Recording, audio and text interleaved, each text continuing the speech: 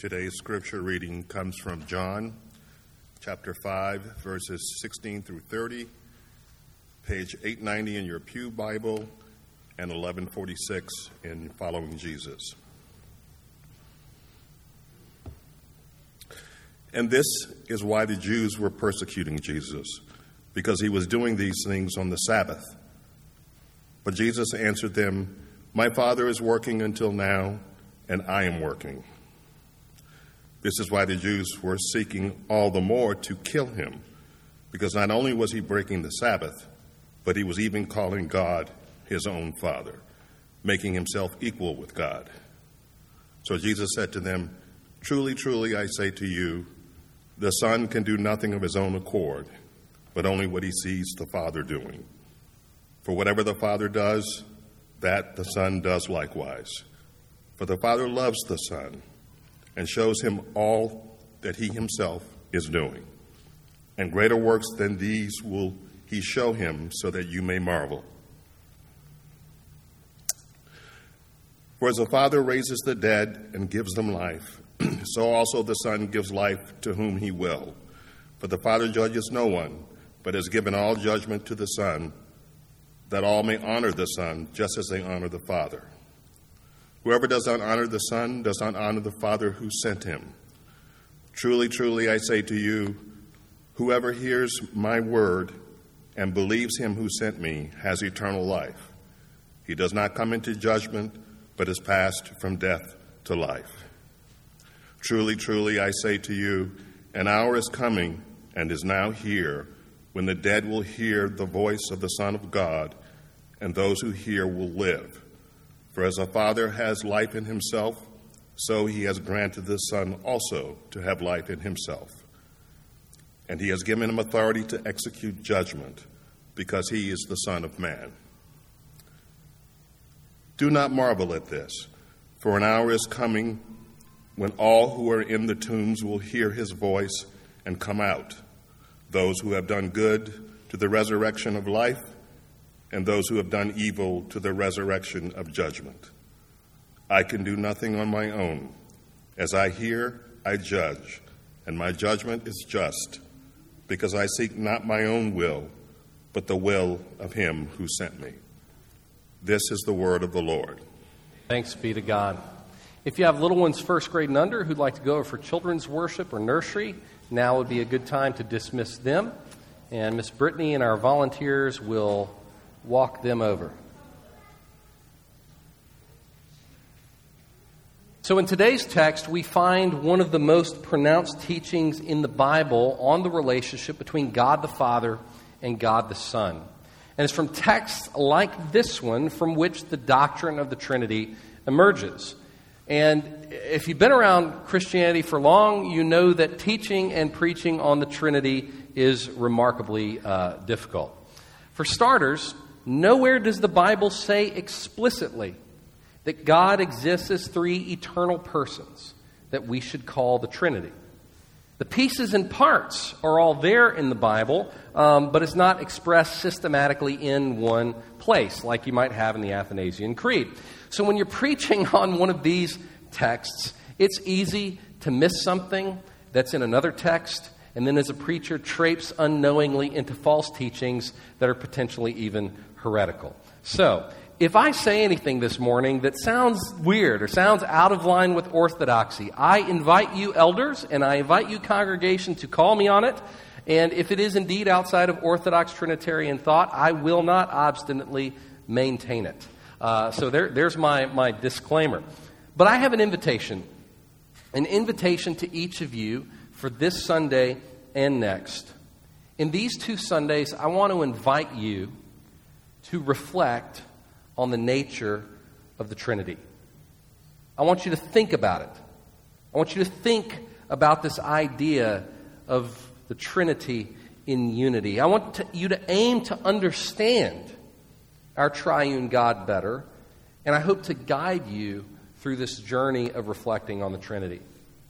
Now, as 21st readers of the Bible, there are some common errors that we should be aware of, some potential interpretive pitfalls that we should avoid as we reflect on the Trinity.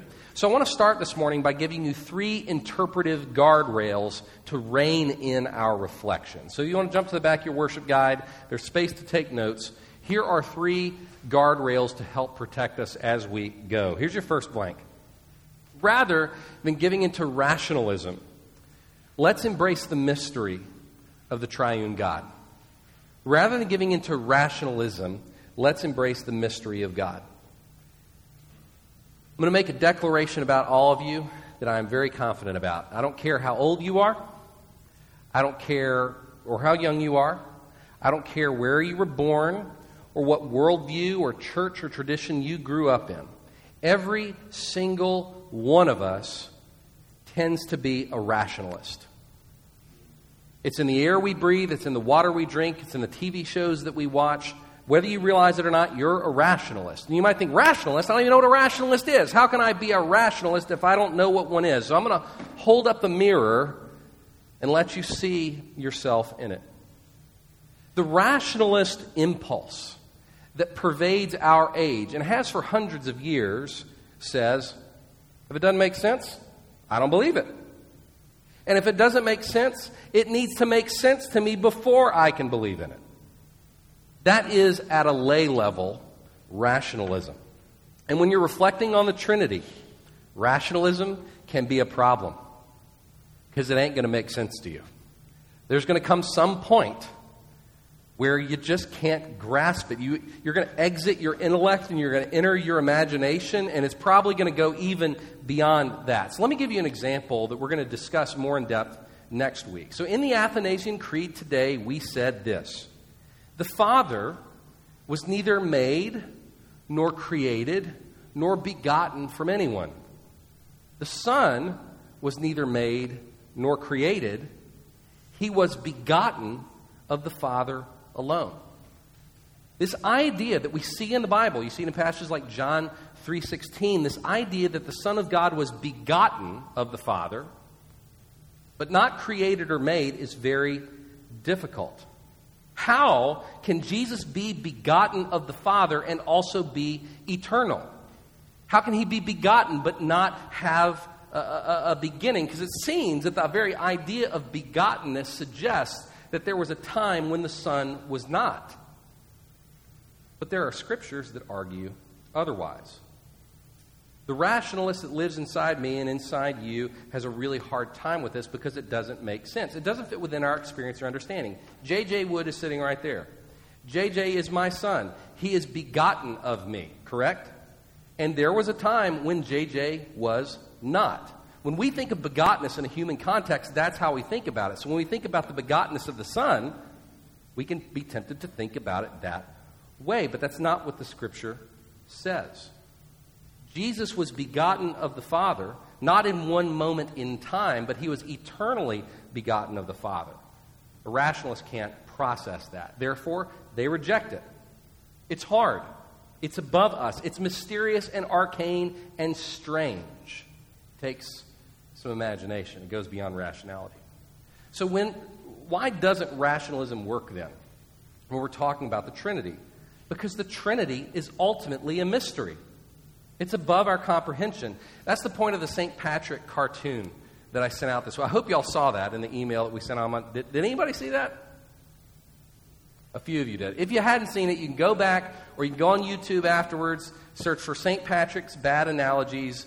St. Patrick goes to the 5th century Irish peasants, and he's trying to explain the Trinity, and the two guys say, "Oh, Patrick, you got to keep it simple with us. We're but mere peasants." And so he says, "Okay, well, I'll explain the Trinity. It's like a 3-leaf clover. Or it's like the sun, where there's the sun and then light and then heat." And each analogy that he tries to use ultimately breaks down, and the peasants are apparently well-read in church history because they keep responding, "Oh, Patrick, that's modalism, that's Arianism, that's partialism." They point out all these heresies that come about every time he tries to explain it. And so any analogy that you use to explain the Trinity ultimately just doesn't work. They break down because what we're trying to do is we're trying to fit unearthly and transcendent God into these very earthly, tangible categories, and it won't work. So there has to be mystery throughout the discussion, and there will be parts where our rationality and reason will fail. So, if we're going to try to avoid rationalism, we're going to try to not fit it into our reason and our understanding of the world, how should we approach the issue then? Well, a fairly common response, even probably in St. Tammany Parish, would say, well, let's just be good biblicists. Let's just say what the Bible says about the Trinity. You can't go wrong there, right? You'd think I'd be really excited about that. Well, here's a second guardrail that keeps us from going off that side of the road, too. It's your next blank. Rather than giving into a rationalistic biblicism, let's find our place in the continuity of the Western creedal tradition. So rather than giving into a rationalistic biblicism, let's find our place in the continuity of the Western creedal tradition. So the common response of, well, let's reject rationalism by just going with what the Bible says, that impulse is itself rationalistic. And it's a result of rationalism. How? Because it puts all the focus on you and how you read this. Any impulse that says, I'm going to withdraw with just me and the Holy Spirit and my Bible, that is rationalistic. Listen, creeds and confessions exist for a reason, namely to guard against heresy. They were written in the past to deal with heresies that were wreaking havoc in the church as guys were reading this and coming up with their own interpretation of it. So we would do well to listen to creeds, to listen to confessions. And there is a trend within evangelicalism that says we should all interpret the Bible without any presuppositions whatsoever. No creeds, no presuppositions, just me and the Spirit and the Bible. But there's two problems with that. First, it's impossible. No human being can interpret the Bible without presuppositions. We all have assumptions, experiences, and a worldview that informs how we read this book. So that's the first problem with the approach. It's impossible. But second, a sort of rationalistic biblicism makes a remarkably prideful assumption that my rationality and reason, or our rationality and reason as a community, is somehow greater and more accurate than 2,000 years of Spirit-filled Christians. It's like saying, for 2,000 years, they've probably been wrong, and I can't trust their thoughts. The Holy Spirit clearly wasn't leading them to understand the Bible, but us, we're going to have some fresh, new reading that is more right and more accurate and more biblical. It's prideful. So I want to fight against that. We should have the humility and enough faith in God to believe that His people have gotten the big picture of the Bible right over the last 2,000 years. There have been errors, there have been false teachings, there have been heresies, but consistently God brings His people back to the truth. That's how the Spirit works. So as we explore the Trinity, we should do so in a way that is aligned with the Apostles' Creed, the Nicene Creed, the Athanasian Creed, and other great documents like the Westminster Confession and Catechisms, the Heidelberg Catechism. The list goes on. So that's our second guardrail against biblical, non-creedal rationalism, which is to find ourselves in the continuity of the Western creedal tradition. But here's a third guardrail, which probably is not as necessary for our crowd, but I figured I'd say it anyway. It's your next blank. Rather than giving in to a skeptical view of New Testament doctrines, let us grasp more fully the idea of progressive revelation. Progressive revelation. Now, no one threw a tomato at me. Progressive is not a curse word. We believe in progressive sanctification. It's okay if you have progressive insurance. And we believe in progressive revelation. But what does that mean, progressive revelation? Let me give you an example. When you read the Old Testament, you never hear any talk about people going to heaven when they die. The doctrine of heaven is practically, if not entirely, absent from the Old Testament. In the same way, the doctrine of the Trinity is a lot clearer in the New Testament than it is in the Old Testament. That's how God chose to reveal Himself. He revealed bits and pieces of the truth progressively over time until finally, with the coming of Jesus and the Holy Spirit, everything was made complete. So we shouldn't get nervous when Jesus or Paul suddenly makes a massive claim that wasn't in black and white in the Old Testament. We shouldn't be skeptical of those parts of the New Testament because God called Jesus and the apostles to fill in the blanks. And the Trinity is one of those doctrines that was more unclear in the Old Testament. So that's our 3 guardrails.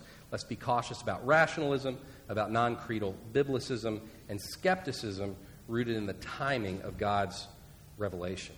If you have questions about any of those, I'd take questions now, but just for time's sake, if you have questions about those 3 guardrails or about any of the stuff we talk about today, I am here, and I'm happy to talk about this. This is something I've thought about a lot over the last couple of months. Our elders would be happy to talk to you as well. So feel free to let me know later on.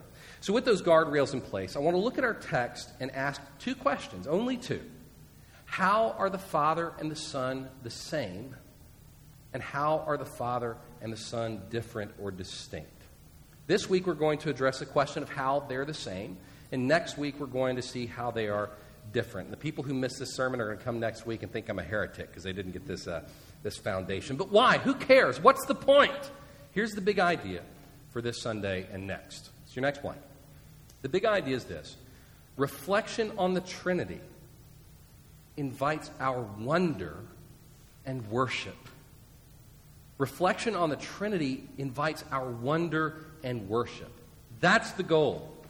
To chew on these things, to contemplate these things, to imagine these things, and in so doing to be swept away with wonder at who God is and to worship Him. So if we walk away without wonder and worship, we've done something wrong. You will not leave here today fully understanding the Trinity. I probably doubt I'm going to give you any kind of new insight. I don't feel like I have anything novel to share with you. Instead, I want to invite you to reflect on the nature of God in a way that you're struck with wonder and are moved to worship. So let's reflect then on how the Father and the Son are the same, and therein feel ourselves compelled to wonder and worship at who our God is. So how are they the same? Here's your next point. God the Father and God the Son have both always existed and are both fully God.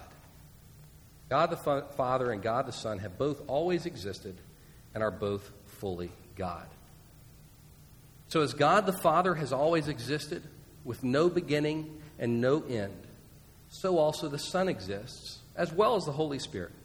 Let's examine the idea through the lens of our text. Look at verse 16.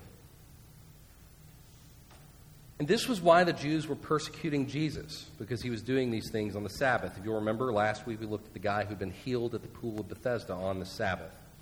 Verse 17. But Jesus answered them, "My Father is working until now, and I am working."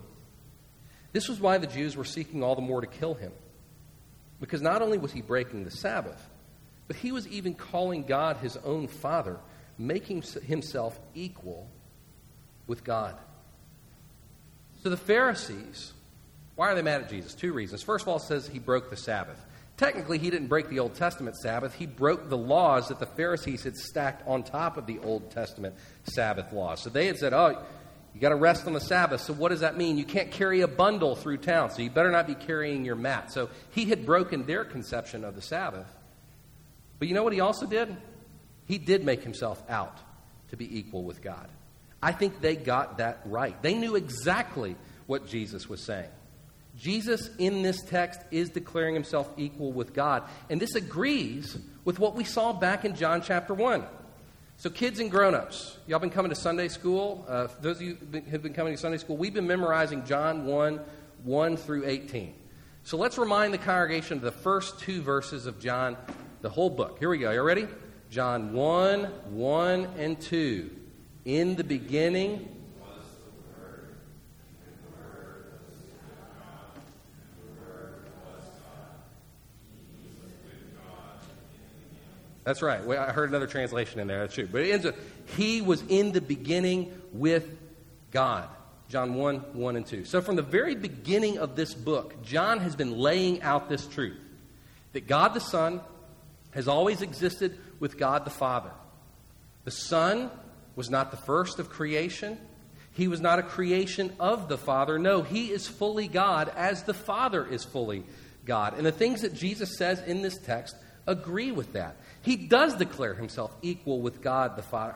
The stuff that Jesus says in this text affirms one of two things. This text is a dividing line where you have to decide either Jesus is an absolute lunatic or he is fully God. Because the stuff he says in this text in ancient Judaism will get you killed in a New York minute.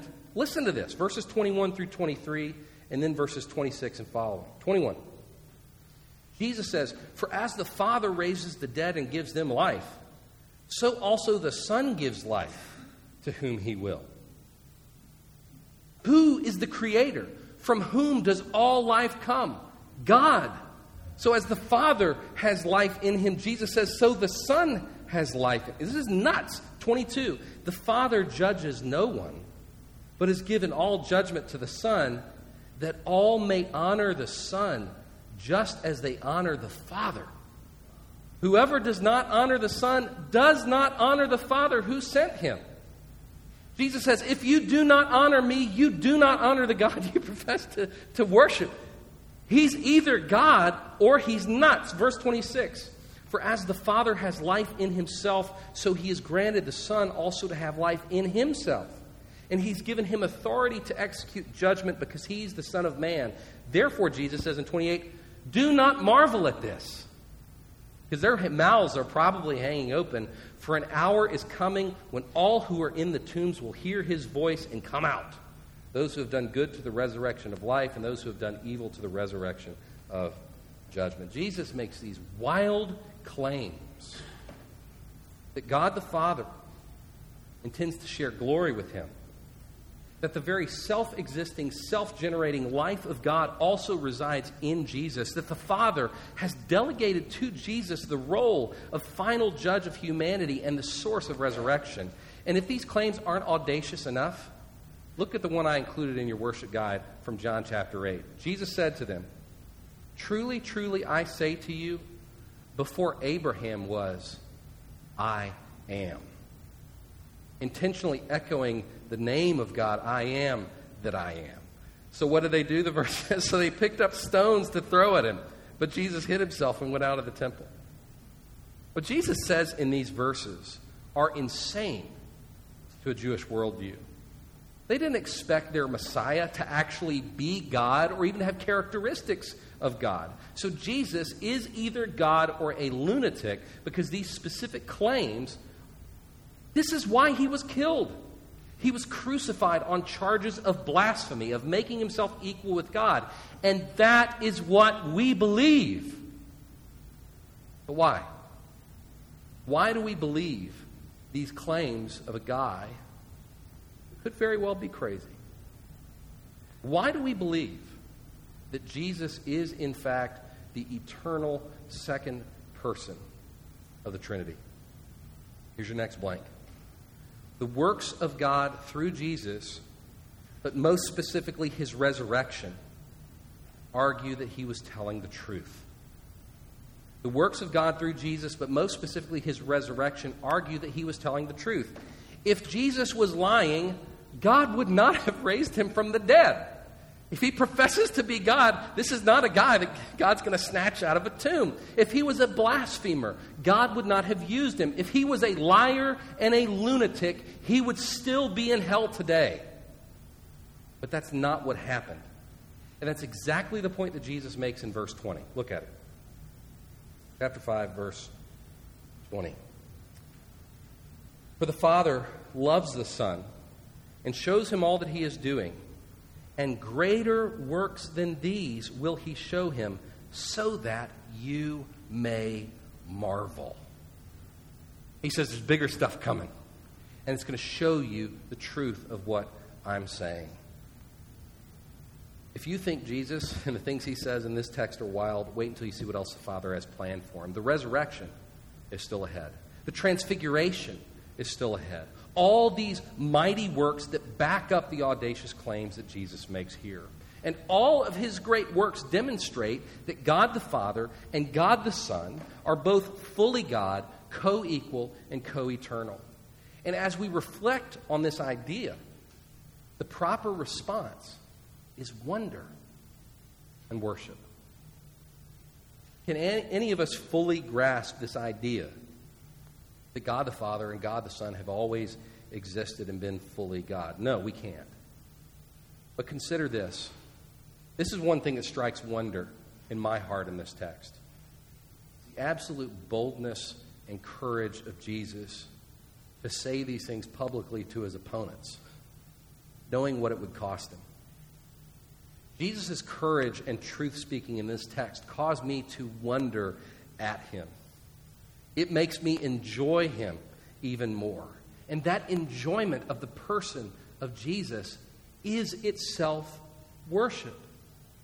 So I invite you to reflect on the co-eternality and co-equality of God the Father and God the Son, and let your reflection stir up your own wonder, your own worship of our triune God. It's been really neat. I work on sermons about a month at a time. I work kind of piecemeal over weeks. And so I've known this is where we were headed for a while.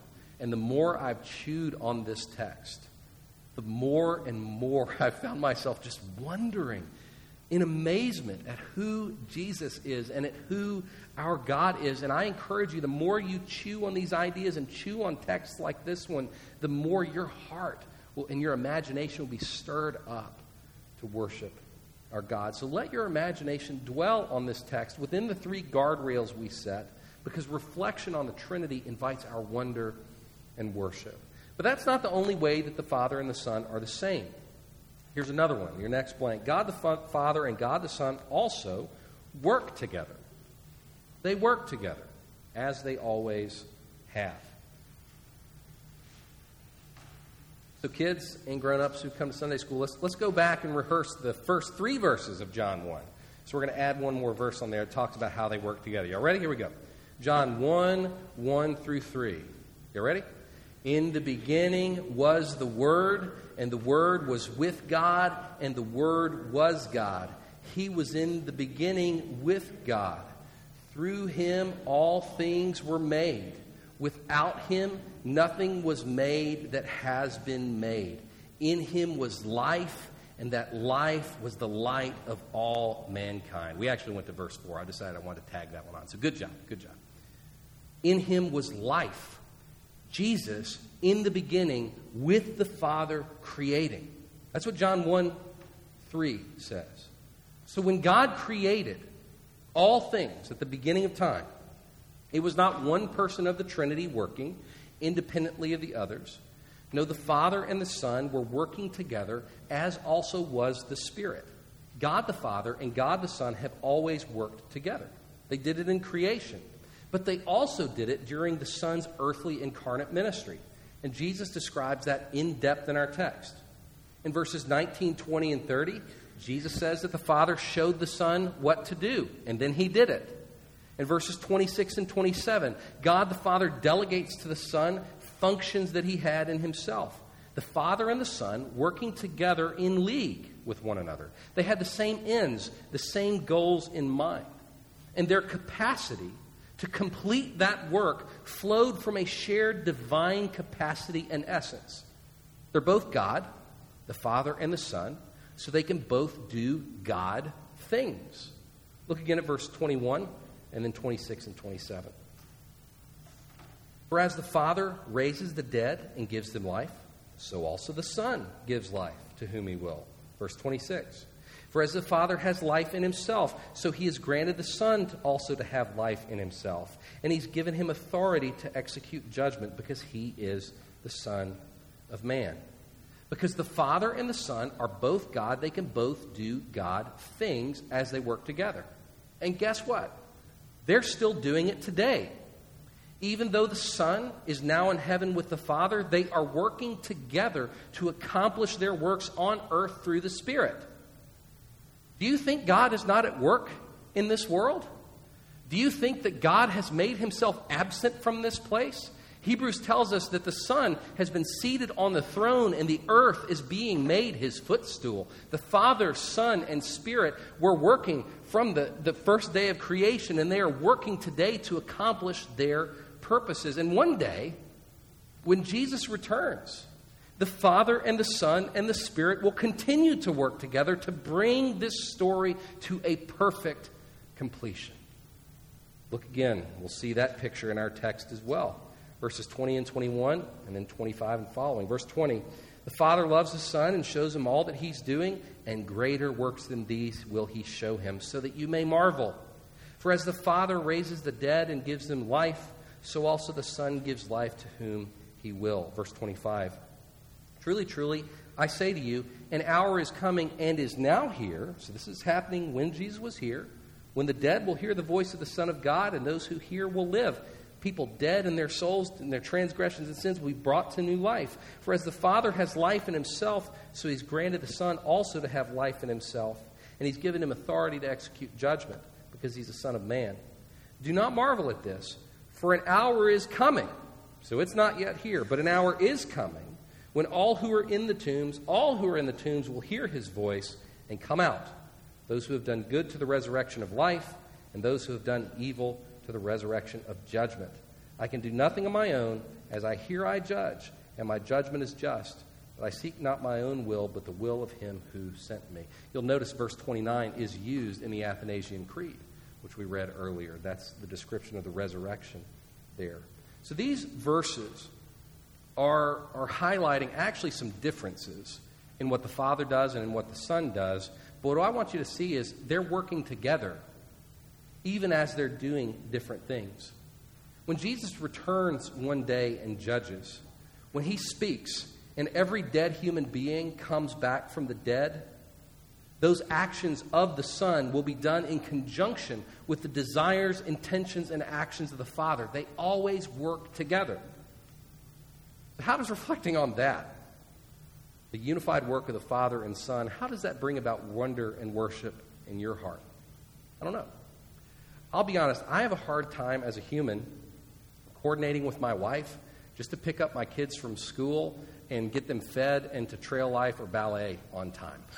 Working together, even with someone that I feel very unified with, just doesn't work a lot of the time. Our session, we aim to be on the same page a lot of the time, and we love each other, but we disagree and we butt heads, and we struggle together to get where God wants us. We have to compromise to make things work. Never with God. Among the three persons of the Trinity, there is never confusion, disagreement, debate, or disconnect. Throughout all eternity, God has been of singular mind and purpose, without fail and without faltering. And you know what that means? You can trust him. When you can trust nobody else, you can trust him. He is greater than us in every way. And that leads to a final way in our text, that the Father and the Son are the same. Here's the last three blanks in your worship guide. God the Father and God the Son equally share inherent glory. They equally deserve the worship of all humanity. The glory is the first one, worship is the second one. And they equally share the worship of redeemed humanity. So they equally share inherent glory. They equally deserve the worship of all humanity. And they equally share the worship of redeemed humanity. Let me unpack each of those statements, reflect on them, and then we'll be done. So the Father and the Son share inherent glory. That means that as the Father is glorious, so also the Son is glorious. Now, when the Son took on flesh, his glory was veiled, but not diminished. He was still fully God in the flesh, fully holy, fully glorious in every way, so that Jesus can say in verse 23 that the Father desires that every human being would glorify him. Here's something I want you to chew on. When we worship God together, when you worship God in your private devotions, you're driving around listening to praise music or something, whenever we worship God, we add nothing to his glory. He is eternally glorious, and he has no need of glory or praise from us. So when we worship, we're not making God glorious. We're simply describing who we know God to be. As we describe and proclaim what we see in him already, and we invite others to worship him as he is. So there is no deficiency in the glory or beauty or majesty of the Father or the Son or the Spirit. They equally share inherent glory, and as such, they deserve the worship of all humanity. Our God deserves praise and worship and adoration and service from every human being, and that's why we exist. We were created for this, to see God, to know God, and to worship God. Every human being owes that to God. His glory demands it, and in some ways that is our first sin, to not honor Him.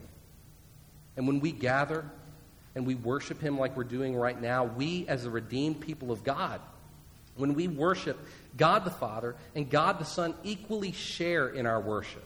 So you don't have to worry that if like we had one week where all the hymns we sung were to Jesus and we never mentioned the Father or the Spirit. There's no fight that happens in heaven. They didn't worship me too. No, it doesn't work that way. When we glorify Jesus, it honors the Father and the Spirit.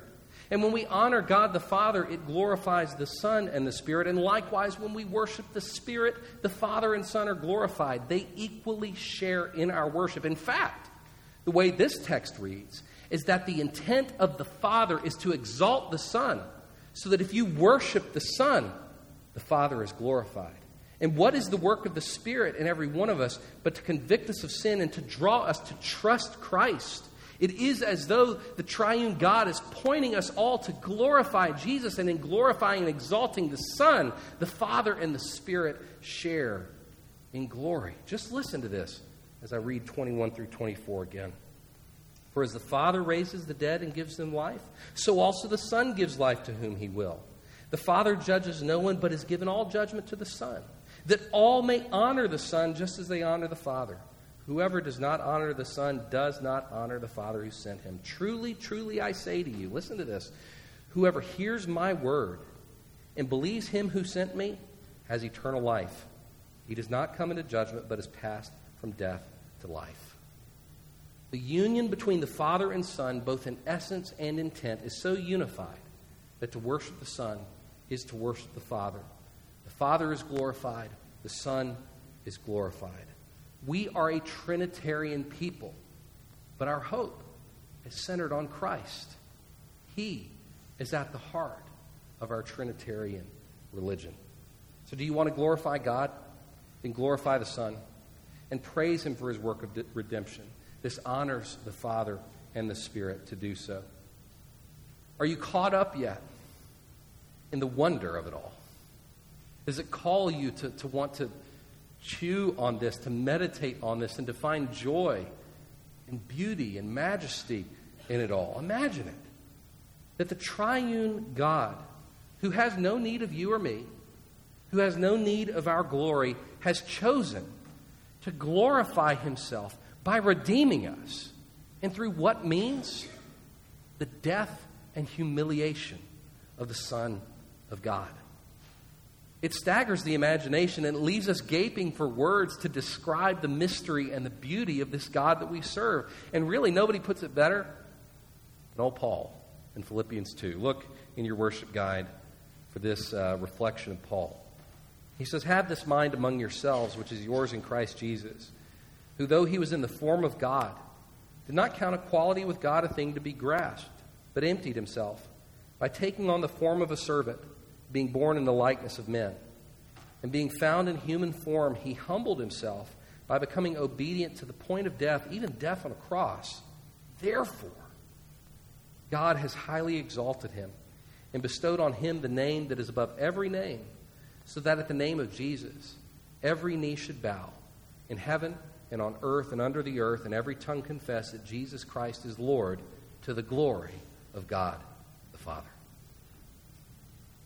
Don't give in to rationalism, non-creedal biblicism, or skepticism. Instead, reflect on this wondrous mystery and worship.